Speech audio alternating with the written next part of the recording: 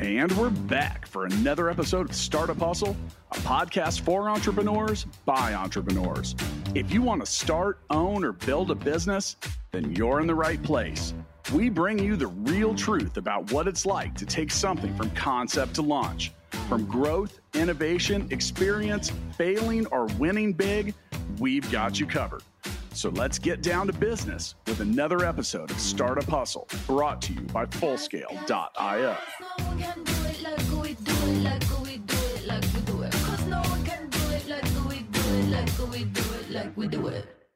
And we're back. Thank you for joining us for yet another episode of the Startup Hustle podcast. I'm your host, Lauren Conaway, founder and CEO of Innovate Her KC. And I would be remiss, friends, if I didn't tell you that today's episode of Startup Hustle is powered by Fullscale.io. Hiring software developers is difficult, but Fullscale can help you build a software team quickly and affordably. And they have the platform to help you manage that team. Visit Fullscale.io to learn more. All right, friends. We have actually talked about today's guest on the show on Startup Hustle many times. Edna Martinson is the co-founder of Bottle Learning and EdTech software. And we're going to learn more about that, but I just want you to know that Matt DeCourcy and I have literally had a conversation about the fact that Clarence Tan and Edna Martinson, founders of Bottle Learning, they used to live in Kansas City, and we love them. We just love them. They're doing incredible work. They're amazing founders. They're doing the deal. They're making it happen. And now they don't live in Kansas City anymore, and it breaks our heart a little bit. So I am extremely proud and glad to introduce to you Edna Martinson. Hey, Edna. Thank you so much for being on the show. How are you? I'm really good. Thank you for having me. For sure. I am so excited about this. But I'm just going to go ahead and hop right into it. And I'm going to ask you the perennial question. Tell us about your journey. Okay. Tell us about your journey. So I feel like I should mention this because I'm always really proud of where I come from. So I was born in Uganda and I grew up in Ghana, West Africa. That's where my dad is from. And I came to the US in 2009 for college. And I came when I was 16 years old. A big thing for me when I was growing up is sort of that doors that education had opened up for me. I finished high school early and I knew I could get into college early if I studied really hard for the SATs. And so that always played a really big role for me in my life. It's the reason I was able to, and this, every international student can relate to this. You know, people are like, oh my gosh, like you got your undergrad and then your MBA. And really it was like, just how am I going to stay in America? Okay, let me go get an MBA. And so education really has been a big part of my life. And I was really passionate. I met Clarence Tan, who's also my husband, in 2015 or 16. Really quickly, you also have a very, very adorable young one, by the by. I see the pictures on social media. I just wanted to share that. But continue. 1-year-old. So in 2016, after grad school, I met Clarence, or during grad school probably. And he's a game designer, super passionate about games. And we were both really passionate about that intersection between games and education. Like what impact can games have in the education space when you're delivering learning to kids through a medium that they absolutely love and enjoy? How can that help to improve their outcomes? And that was really the start of our journey to building Bottle. And we started Bottle in Kansas City. Even though we don't live there anymore, we still have our home there, and we're in Kansas City a lot, especially once the weather gets warmer. So. Did you just hear me scoff when I said that? I was like, no, we miss you. I mean, we used to see you and Clarence, at entrepreneurial events and things like that, all over the place. And so your absence is felt. I don't know if that has been communicated to you, but it is. So I love what Bottle does, and I love what Bottle represents. But first things first, I'm going to zoom us out just a little bit. And I'm going to talk about the education landscape. And so I think because I think you and I first met when I was still working for an organization that has a focus on experiential entrepreneurial education. And so I was very interested in what Bottle had to offer. But one of the things that I learned, noticed, saw during my time within the education space, such as it was, like I've never been an educator, but I was just kind of tangentially related to it. But one of the things that we talked about a lot was the fact that our education system, it struggles in some ways. And please know that I give all the love in the world to educators out there. You do incredible work with very few resources and very little support. And I think all of that needs to change. But the fact is, we are still educating our children in ways that we educated our children 100 years ago. We still have educational pedagogy and paradigms that they're very old, and they don't necessarily still reflect the way that not only the way that students actually learn, but the society for which we are preparing for them, right? Or that we're preparing them for. And so there's this new, I don't even know if it's new, but it's coming to the public consciousness, is this idea of experiential education. How do you involve your students in real world learning so that they can take the skills learned in a safe place, but then apply it when they matriculate, graduate, go on to college, go on to trades, whatever it is. So is that kind of an accurate setting the stage? Do you agree? No, yeah, absolutely. Especially when you talk about, sort of the trends in education and how slow it's been to innovate in that space. And we saw the field very much come to like a reckoning during COVID, because all of a sudden it's like all the kids have to learn remote now, and teachers have to be given the tools to be able to educate kids in remote settings. And all of a sudden the education industry was kind of turned over its head and needed to catch up really quickly. And so you did start to see a lot more like ed tech being implemented into the classrooms, but still it was being done we were in like a pandemic crisis mode, you know what I mean? And so a lot of the things that were being implemented, even like the time it was taking for teachers to get those things implemented, everything was sort of, rushed in a sense. And I think we still have a long way to go. It's great that you still see EdTech continue to be implemented as kids have gone back in person, but there is still definitely a long way to go to kind of catch up and make sure that we're educating kids in a way that does prepare them better for the world that they're stepping into. Exactly. Well, so enter Bottle. Now, talk to us about Bottle Learning. I'd be really interested to hear how you were inspired to start this beautiful piece of ed tech. Let's hear a little bit about that. So I'd mentioned that Clarence and I both really passionate about that intersection of games and education. When we had first started, we actually just had like a basic sort of prototype. We had gone into an after school program actually in Kansas City, Kansas. And we were working with the kids over there. And that was like a big moment for me when, kind of trying to figure out like, is what I'm building actually like useful or impactful? And back then, I mean, this prototype was nothing to write home about, right? But this student, they never are, right? Like they never really are. When we're talking about like go to market, I think there's that saying out there that like if you're releasing your product when it's perfect, you're releasing it too late, right? Yep. Exactly. Okay, but continue. Like so it was a hot mess, but you had the pillars and you had the direction and you kind of knew what you were trying to build. Yeah, exactly. And so we go into this classroom and they'd been like testing it out in after school classroom. And the after school director told us, she's like, oh my goodness, this student is never enthusiastic about math class or math time. And now they're really excited. Like they're excited to do it on Bottle. And that was sort of a moment for me where it's like, whoa, like the kids are excited about math because we're delivering it through a fun and interactive, gaming format. And so that's when it was like, okay, yes, let's continue in this direction. Let's continue to get as much feedback as we can from educators and from the kids themselves and keep building it, better and better. Yeah. Well, so I have never actually used the bottle tool. I've seen like screenshots. I've seen kind of like I've seen you pitch multiple times, actually, you and Clarence. And so I kind of have a base understanding of it. But for our listeners, what exactly is bottle? That's a great question. So Bottle is a gaming platform for education.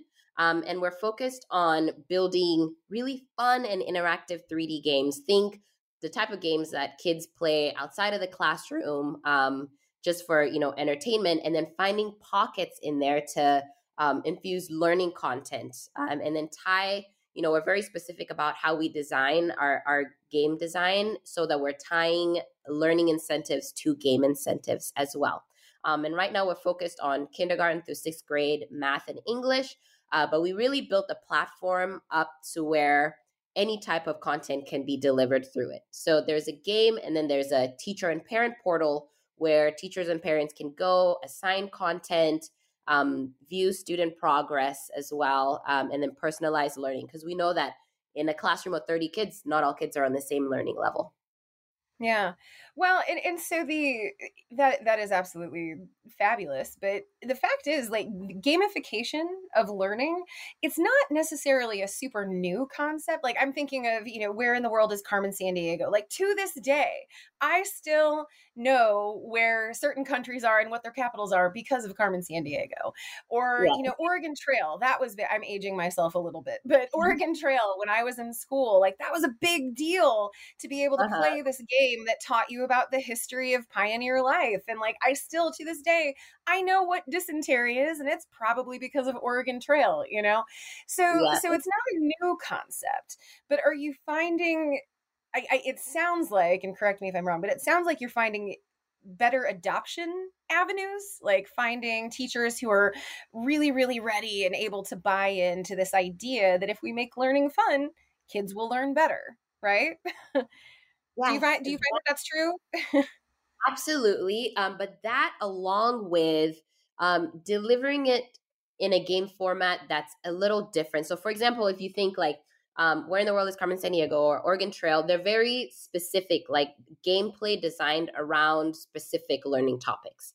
But Right. now we're kind of flipping it to where it's like, how do we put just fun and interactive games? We've got multiplayer games that kids can play together. But like, for example, if I was learning Spanish and you were learning science, we could still play together in the same game, but you would get your science content, I would get my Spanish content. So it's sort of building up this library of games, if you will, that kids have their bottle characters that they can jump from game to game to and learn, and their learning progress follows them. So you can learn whatever you want. So imagine being able to learn whatever you want while playing Oregon Trail, essentially. Yeah. Well, I mean, I would love that. I always loved those games growing up. Now, you're in a little bit of trouble, Edna, and I don't know if you know Uh-oh. this. First things first, because you left Kansas City and broke my heart a little bit. So big hugs. We miss you. But secondly, because I had a front row seat to parts of your journey. And so I'm here to like pick your brain about them. So Uh-huh. one of the things that I know that you availed yourself of is the Lean Lab program, right? Mm-hmm. Yep. That's actually, I believe that happened fairly early on in your evolution. So talk to us about that opportunity and how it helped you to develop and deploy this product. Yeah. So shout out to the Lean Lab team because they are awesome. And I love that Lean Lab focuses on this sort of, I hope I'm saying this right, but like co-design framework, right? And it's like bringing educators to the table when you talk about designing edtech products. So it sounded Yeah. like an incredible opportunity if we could bring Bottle to the table and sit alongside educators who would pilot it and give us some great feedback on like this is what's great, this is what could be changed, because then we know that we're actually building a product that's going to be making an impact and that they're actually going to use and love. And Yeah. so that experience was awesome for us because we got to pilot it with classrooms in Kansas City and get real feedback from teachers on like what they loved, what they wanted changed. So yeah, that was a big part of our like early growth story. Yeah, so in those sessions when you were working with these educators, and I love the fact that you were beta testing with these educators and their students. What kind of feedback were you receiving that you then actioned? Yeah. So this is one. They said too many emails. So we Okay. would send weekly emails to teachers on like this how you can use bottle, FYI bottle, do this with bottle, and they were just like the emails are too much, y'all. So now we know that we have a lot better like open rate on our emails, and we're not sending that many unless it's something really necessary for teachers. So we don't have like huge unsubscribes. So that was really helpful. Number one. Two, it was great to just know like the use cases because we built something and we're like, oh, this is going to be so great for homework, right? And then we Yeah. realized, wow, they're using it in math rotation stations and as like an early finisher for the kids who finish, their work early. It's like jump on bottle. And so finding out all those use cases, it helped us tremendously even in marketing because now when we're talking to other teachers, we're like, here's some other use cases for a bottle. And teachers were just resonating. Yeah. Well, and that would be really, really helpful. And this is a little bit of, free advice for our listeners, but one of my favorite things to do with Innovate Her, and you're actually an Innovator member, by the by, I believe you still are.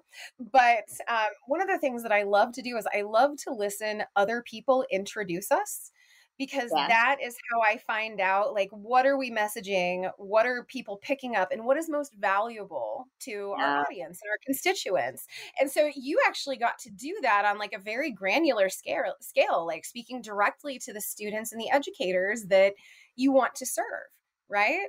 So I love that. That's an amazing piece of market research right there. So kudos on figuring that out. So you go through the lean lab, you make some adjustments, and you're building this product. And the thing about entrepreneurial development is like it's a constant reiterative process, right? Or at Hmm. least it seems so on the outside looking in. Talk to us about that. How did you decide where to go next with the product? Um, yeah, a lot of it was based on the feedback that we were getting. So, for example, even we launched early 2020, and it was just a web version. So there was no like iOS and Android, and we kept getting messages from teachers who were using iPads in the classroom, like, "Hey, we would love to use it, but we can't." So that prompted us on like, okay, we need to have an iOS version for this. At the time, we only had a teacher portal and parents were still signing up for the teacher portal, but it was just so complicated for them. They had to create a classroom for just one child, and so we realized, oh, we need a parent portal that makes it a lot easier for parents to kind of track their child's progress as well. Yeah. And then from kids too, kids give you the most brutally honest feedback on what they like and they don't like, so that was great for us also in terms of the gameplay. Okay. So just out of curiosity, this is really just me asking because I want to know, but like when kids give you that like really brutally honest feedback, is a lot of it actionable? Because I'm imagining like this game sucks. And it's like, well, that's cool, but I don't know what you can do with that. Were you getting like really specific feedback from the kids? Um, so actually, yes. There's Yay! definitely some of those that were, a little less actionable. Like, I don't know what we can do with this, but especially when it comes to like, what do they want? Oh my goodness. Yeah. It's like, yes, we want a game that we can play with our friends, like multiplayer. Oh, you should add outfits that's like an ice cream outfit and like a wizard outfit. And so they're very vocal when it comes to like what they Yeah. want to see. I think what's Okay. harder with kids and getting their feedback on is like, um, what do you not like and how would you want it to change? Then it's kind of like they, especially younger kids, it's that's harder for them, but if they know exactly what they want, they'll let you know. Yeah, for sure. I have noticed that as well as someone who has gotten uh, brutally honest feedback from students. I'm just like, okay, this is exactly what I want, but sometimes it hurts my feelings. Uh, at any rate, so you're building a tech product, though. You mentioned that Clarence has a background in building games, and I feel like he's a tech guy. Are you a technical founder? I am not a technical founder, which came with a lot of like imposter syndrome around, being a co-founder of a tech company. But yeah, Clarence has that background in game design, and my background's been in marketing and operations. Okay. All very useful skills for startups to have. What was it like having to build a team or having to build a software development, I guess, an avenue to develop this tool? What was that like? Was it tough? For me, yes, that 100% it was. I think there was just a lot that I had to learn in terms of like coming from a non-technical founder, right? I had never done a sprint. Like somebody had to even explain to me like what a sprint was, or Yeah. even just trying to figure out like in terms of like I knew what we needed, right? We need like somebody who understands Unity to help us build on the game side, but understanding even like the processes around a development team and making sure like you have proper documentation, like that's all the stuff I was learning as we were going. Yeah. So definitely made a lot of mistakes along the way, but at the end of the day, I think like luckily for us, I mean, as long as you have enough like runway to learn, like you keep improving and get there. For sure. Well, so I think we all know that finding expert software developers can be really, really difficult, but it doesn't have to be, especially when you visit fullscale.io, where you can build a software team quickly and affordably. I love that affordably piece. Use the Fullscale platform to define your technical needs and then see what available developers, testers, and leaders are ready to join your team. Visit fullscale.io to learn more. Friends, we are here today with Edna Martinson, one of the co-founders of Bottle Learning. And we've talked about, some of the challenges and some of the struggles. We talked about that user feedback. But one of the things that I really, really, really want to talk to you about is your successes, because another thing that I know about your history is that you've gotten some pretty well-known so some pretty well-known funders and supporters and advocates to back your play, and I want to talk to you about that a little bit. Like I think I remember the Bill and Melinda Gates Foundation gave you a pretty significant grant, maybe. Am I remembering this correctly? It was not a grant, but they did sponsor us to go to this conference, ASU GSV. Google did give us a grant, yes. Yeah. So you have done something that a lot of tech product founders find very, very difficult. You have raised money with pretty high profile organizations. Can you talk to us about that process and what it felt like, what it looked like? Yeah, I can probably even start from, the beginning when we were in Kansas City, still kind of building the product and piloting it before launch. A big thing for me, because Clarence and I are the ones who write all the grants. Mm-hmm. So it's just like every night, almost every night, and lots of the weekends, spending time like looking up grant opportunities, seeing what we can apply for, any pitch competitions. And so it was a lot of that. I don't know how many we even applied to, but we would keep an application library of like, okay, and apply for this, save the answers there. If we get rejected, put them in the rejection pile. And we got rejected a lot. But I think, yeah, I think once we started to get like a few yeses, then it started to open up the network, because what's great is like for Google, we got into the Google for Startups program, which opened up our network to, the Google network and other founders that were going through the program. And then I found out about other opportunities. Like we did Pharrell Williams Black Ambition, and won a $50,000 prize with them, and we're part of their first cohort. And so I just feel like once we started to get like 1 win, 2 wins, it was really the network that it opened us to, and which opened us up to more opportunities. Because in the end of the day, it really is just about like the relationships that you're building. Yeah.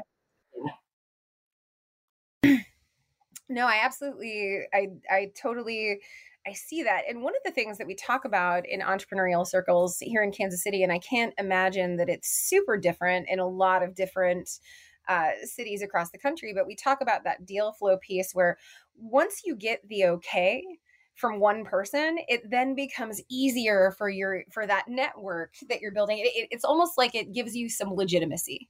And if you're dealing with risk averse investors, to see somebody else take the plunge and just do the thing and give you the money, it opens up all kinds of doors. And so it sounds like that's kind of what you experienced. Like you just needed to get one or two. And then from that point forward, it became much easier to fundraise because you had already kind of proven out that people think that we're investable, right? Yep. So I love that. One of my, I guess, kind of struggles with that is like, you got to find that person to take the plunge. So what did that look like? You said that you applied to a lot of grants. You got a lot of rejections, but as you were kind of moving through these processes, how did you refine your grant finding, applying, follow-up, relationship building processes? What did they look like when you started versus now that you're seen as a very, very credible, very up and coming startup for sure. You're in a very different place now than when you started. So how did your fundraising process change from beginning to end? So in the beginning, it was a lot of just finding an application and focusing a lot on like answering it just every application the same way. And I realized I can't do that, and I need to think deeper on like what are they looking for. Like we got into the first big accelerator we got into was AT&T's Aspire, with Sandra and Amy, who are incredible individuals, and they were leading the program. And I think what we did well in that application was really looking at like, who are the past companies that AT&T Aspire had funded and accepted in the accelerator. Really looking through like their whatever was on the site and like what are they looking for, and then seeing how to tailor application to that while still staying true to who Bottle is. And I think that really helped a lot. I also started reaching out to other founders who had like gone through programs or gotten grant funding or were in a portfolio of specific investors I wanted to chat with, and just ask them like, hey, how was the process for you? And getting that feedback was really helpful as well, because then I understood what they were looking for better, and I could tailor like the way I was applying and writing things out to really meet what they're looking for. Okay. Well, so you said two really interesting things in there. So I'm going to call out one, and I'm just going to say, hey, founders listening in at home, make sure that you are applying for grants that fit within your wheelhouse, and that you feel that you're able to deliver on what the grantors are looking for. I really like that as a piece of advice. Like, make sure that you're tailoring your grant applications for each individual organization and what they have to offer. So I love that. The other piece that I kind of want to call out a little bit is the fact that you stayed strong. What you said was you were like, without compromising Bottle. And so I just kind of want to call out, what exactly did you mean by that?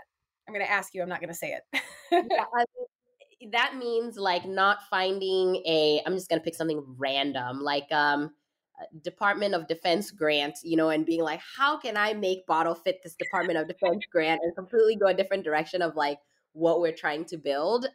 So like you said, it has to be a grant that fits into the wheelhouse of what we're doing, and then just, aligning our application to what they're looking for. Yeah.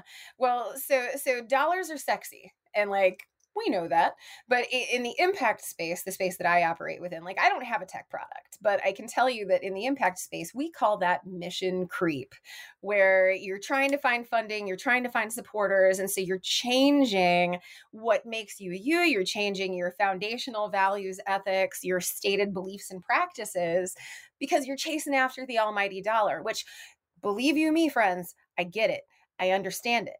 But I think that one of the things that's most impressive about Bottle, and one of the things that our founders really have to put a focus on, is like, we have to stay true. Like, we determined our values, we determined what we stand for, and we determined what we want to accomplish. And we cannot allow outside forces to change that. And it sounds like that's what you did with Bottle. How do you, that's like, well done. I'm going to clap hands for you. But how do you feel about that? Staying so strong in your sense of purpose? It was a big thing for us. And I think what's beneficial for every company is to go through that, like really finding your core values, both like internally for the team that you want to build, because that's so important. Like the team you build that's going to help build your product it matters so much. And then like around your company and like you said, like your mission and values. I love for specifically for team, like Netflix has a really good, I don't know what they call it, but like their core, maybe just Google Netflix core values, but they have it spelled out really, really well. So that was something that was really interesting to read and made us put a focus on, like, we want to make sure we know what our core values are as a team. And then like, we want to make sure we know like fully as a company where we're going and what we stand for. Yeah. Well, I love that. And as someone who's kind of been watching your journey for a while, like I've definitely seen you hold your ideals and your beliefs and your purpose very, very closely. And I really do admire that. So I'm going to ask you the worst question, and then I'm going to ask you the best question. But talk to us about a time when you felt challenged as an entrepreneur. Like I mean, we all know that entrepreneurship is hard. Sometimes it's total bullshit.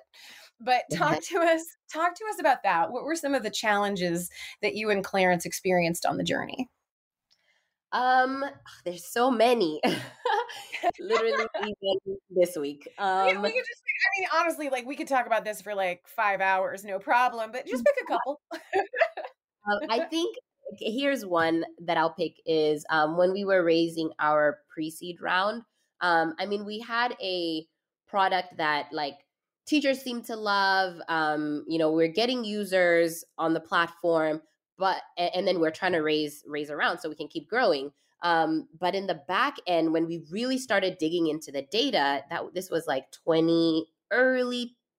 was 2020. This was late 2020. Really started digging into the data. We realized that we weren't retaining users, right? And that's a big thing. Like bringing a whole bunch of people into the top funnel seems awesome, but if you're not retaining them, then you just have this big leaky bucket.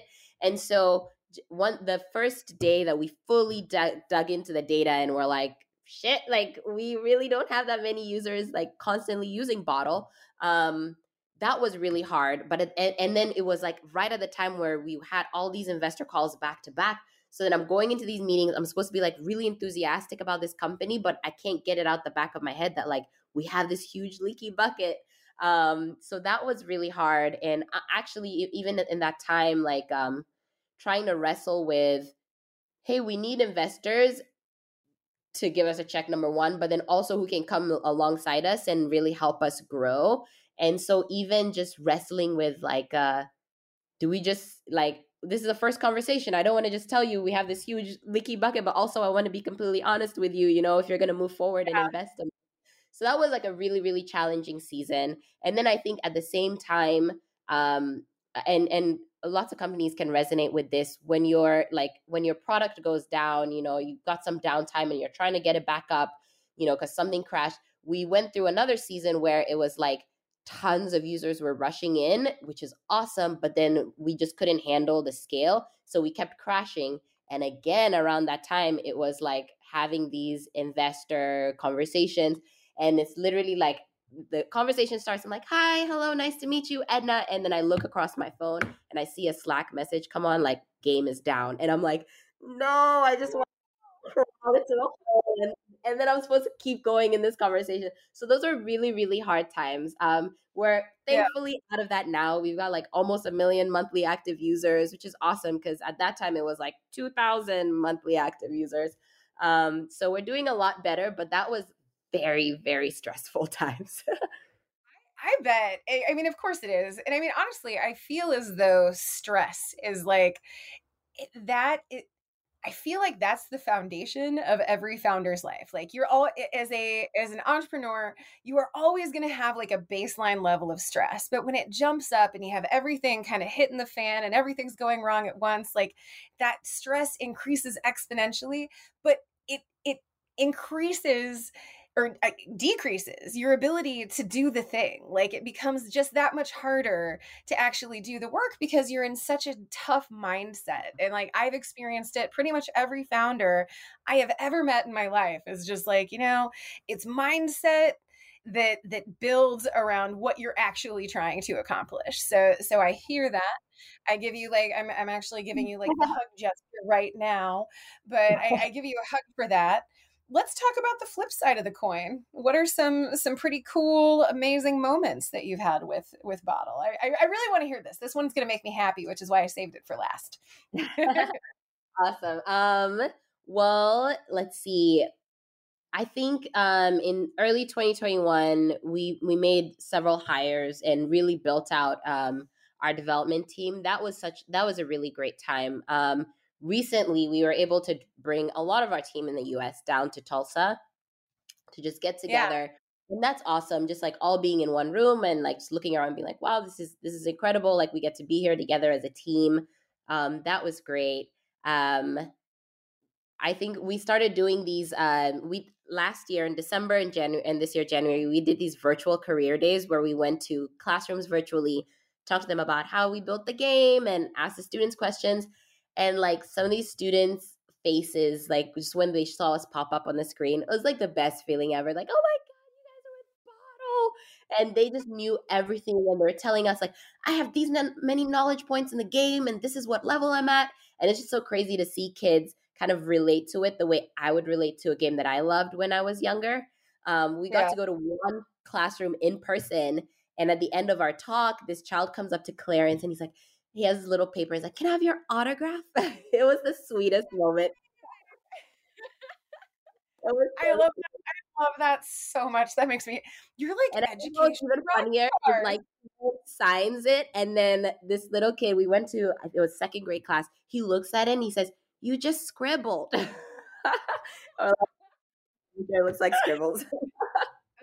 That is so cute. Well, so tell me, I love that story so much. It makes me really happy. And next time I see you in Clarence, I'm going to be like, can I have your autograph? Like, I kind of like it. But talk to us about the future of Bottle. Like you're in Tulsa now, or are you in Oklahoma? I know you're in Oklahoma. I'm like, I'm not sure which city you're in, but you're in Tulsa now. And so you are availing yourself. We actually just, Matt and I recorded an episode where we talked about Tulsa's top startups. I think that's actually how we're doing this interview. But we did, it's really incredible what Tulsa is doing to shore up their entrepreneurial community and their ecosystem. They're doing some really cool stuff. You're in Tulsa now. Talk to us about next steps. What direction are you heading with Bottle? Yeah. Before I say that, I just want to say thank you to y'all and the team for highlighting the startups in Tulsa. It really does mean a lot to like the community here to have that. That was awesome. And for us, Matt and I are a little bitter about it because we've seen multiple founders go from Kansas City to Tulsa, and we're just like, can you give back our rock stars? Can we have them back? And then they're like, no, not until you start doing awesome stuff like this. And I'm just like, well, shit. All right. Anyway, continue. So Tulsa and Northwest Arkansas, they're starting to do a lot of stuff together, and it's nice because it's only like an hour and a half away. And I really want like the Kansas City ecosystem and Tulsa ecosystem. Oh, you literally have in Northwest Arkansas. I'm showing Edna. I met with some folks from Endeavor, which is a Northwest Arkansas entrepreneurial organization and ESO. And I literally have a book or a booklet on my desk right now that says Mapping Northwest Arkansas, a network analysis of the entrepreneurship community, because we're going to start stealing that shine. I'm like, let's start doing these things. But continue. What would be the happiest is when like KC ecosystem and Tulsa ecosystem start doing a lot of stuff together, which you guys have already like, I feel like creating this bridge by highlighting the Tulsa startup. So thank you for that.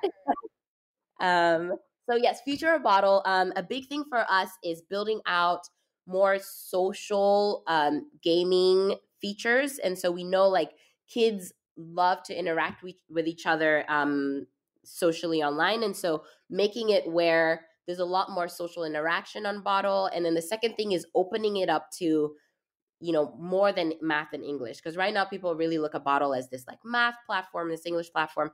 But once our plan is really to open that up to where it's the platform when a kid says like, oh, I want to learn something in a fun way, like they think Bottle first and they can go in and find any topic. And so opening that up for publishers and teachers to put in their own content is a big part of the next steps.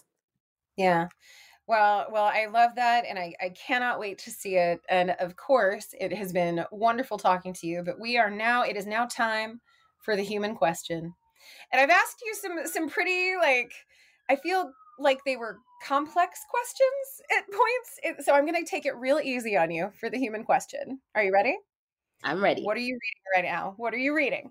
What am I reading right now? I'm reading The 5 Dysfunctions of a Team. Okay. So talk to us a little bit about that. Are you enjoying it? Have you picked up any fun knowledge? That's a good question. I literally just started a few days ago, so I'm not very far along. I have read the foreword. Okay. You know what? That's totally cool. Sometimes that's all that you can ask of yourself. Like, I'm just going to read this when I can. Well, so the 5 dysfunctions of a team, that's what it's called? Yep, that's what it's called. Okay. All right. So I'm going to go ahead and add that to my reading list. And Edna, I cannot thank you enough for taking the time to chat with us. It's always a pleasure, my friend. Thank you for having me. This is awesome. For sure. And friends, we are so glad that you come back and listen to us week after week. Want to remind you that if you need to hire software engineers, testers, or leaders, Fullscale can help. They have the people and the platform to help you build and manage a team of experts. When you visit Fullscale.io, all you need to do is answer just a few questions and then let the platform match you up with fully vetted, highly experienced software engineers, testers, and leaders. At Fullscale, they specialize in building long-term teams that work only for you. Learn more when you visit Fullscale.io. And friends, I know that we have talked a little bit about Tulsa in this recording, and I'm going to go ahead and point you to our top startups episodes. Usually it's me and Matt, or Matt and Matt, but we do top startups, and we travel around the country trying to find awesome startups and communities. I'm going to point you to top startups in Tulsa. It was a great episode. Matt and I recorded it, and I would ask you to take a look at it because we do mention Bottle Learning as well as some really, really incredible founders and companies that are doing some great work. So definitely keep an eye out for that. Again, thank you so much for keeping us on your playlist. We love to hear from you. We love our audience. Keep on coming back, and we will catch you next time.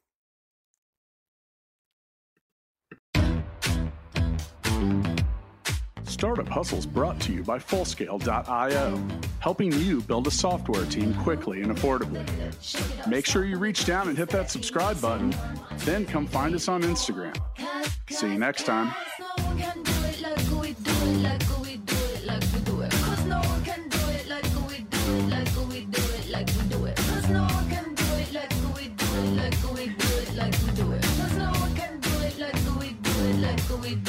We do it.